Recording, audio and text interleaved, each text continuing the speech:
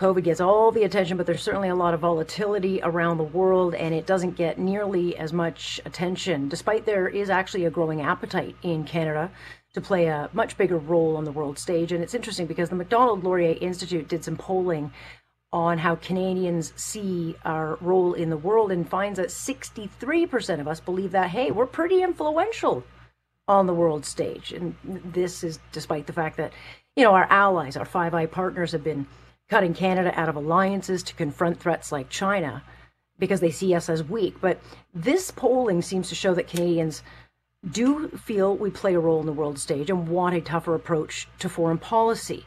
We want to do our part, which may be why we are starting to see a shift by the Trudeau government to change up its strategies in dealing with countries like China and other threats. Shuvaloy Majumdar is a senior fellow at the Macdonald-Laurier Institute, also a former director of policy to Canada's Foreign Affairs Minister. He joins us now, and you're also part of this reporting. Good to have you, Shuv. Great to be here. Happy New Year. Okay, so the numbers don't seem to kind of reflect the reality. Is it that Canadians have a false sense of our role on the world stage? Do we think we're bigger and better than we are? I think the expectation of Canadians is that we are influential and that our impact is felt worldwide. And to a degree, there's validity in that.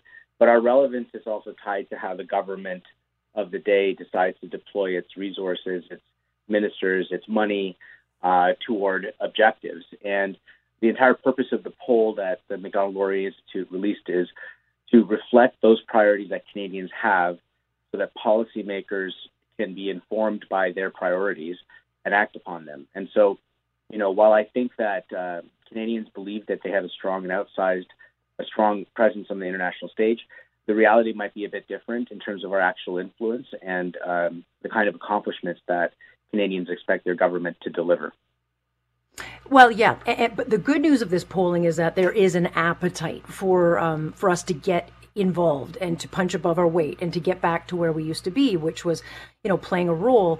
This has not been necessarily a priority of the Trudeau government, given they've gone through 5 foreign affairs ministers over the last 6 years, shows you that they don't really see this portfolio as important. But it seems to me that Canadians actually do want this to be a priority. And maybe that's because, Shuv, there have been so many issues with countries like Russia, countries like China, and so much volatility in protection measures with other countries. Is that leading to it? It is. We saw that there is a heightened awareness in our annual poll when we compare it to the previous poll for Canadians in foreign policy issues. So the trend has been moving up in terms of what Canadians believe is the importance of foreign policy in their national life. And I think that's actually a good thing, despite the bad circumstances that's predicated it. I mean, we've had a global pandemic. We've seen geopolitical rivals. We're in an age of disruption in which technology is affecting all aspects of our lives, whether it's information or health. And I think that, in this particular moment, Canadians are aware, acutely so, that our alliances matter, understanding our adversaries for who they are matter, and being able to articulate clear priorities on how to navigate all this is what I think Canadians expect their government to do. And so, I agree that there is cause for some optimism, even though we just had a national election that didn't really spend any time talking about foreign policy priorities that Canadians hold. Yeah, and it's interesting because there have been so many high-profile issues, whether it's the two Michaels, we know, and we've had several reports that China, is, overtly sowing disinformation into our campaigns and are kind of playing and meddling with our democracies, and that people are more aware. But it can't be just a coincidence that the Trudeau government, after years of weakness on China, has seemed to shifted its strategy. It's a pretty big announcement when they said that they were going to move trade away from China and strike up deals with countries like Taiwan. That is not a small thing, and there's already been blowback with China putting stopping imports of our beef, which we send an awful lot of Alberta beef over to China. That's not a small thing, but it is a shift in strategy for the Trudeau government. We're seeing a signaling of that, yes. I mean, in the last weeks, we've seen a change in the ranks of the senior civil service, which now include a new national security advisor, a new principal foreign policy advisor to the Prime Minister, and in key roles. a lot of the individuals who have taken these positions have a record of ambition in the Indo-Pacific and understanding our rivals in that context. Trudeau has mandated in his letters to Defense Minister Nina Anand and Foreign Minister Melanie Joly that the Indo-Pacific be a priority and a strategy be revealed. I mean, they've had 5 years, but let's get to work.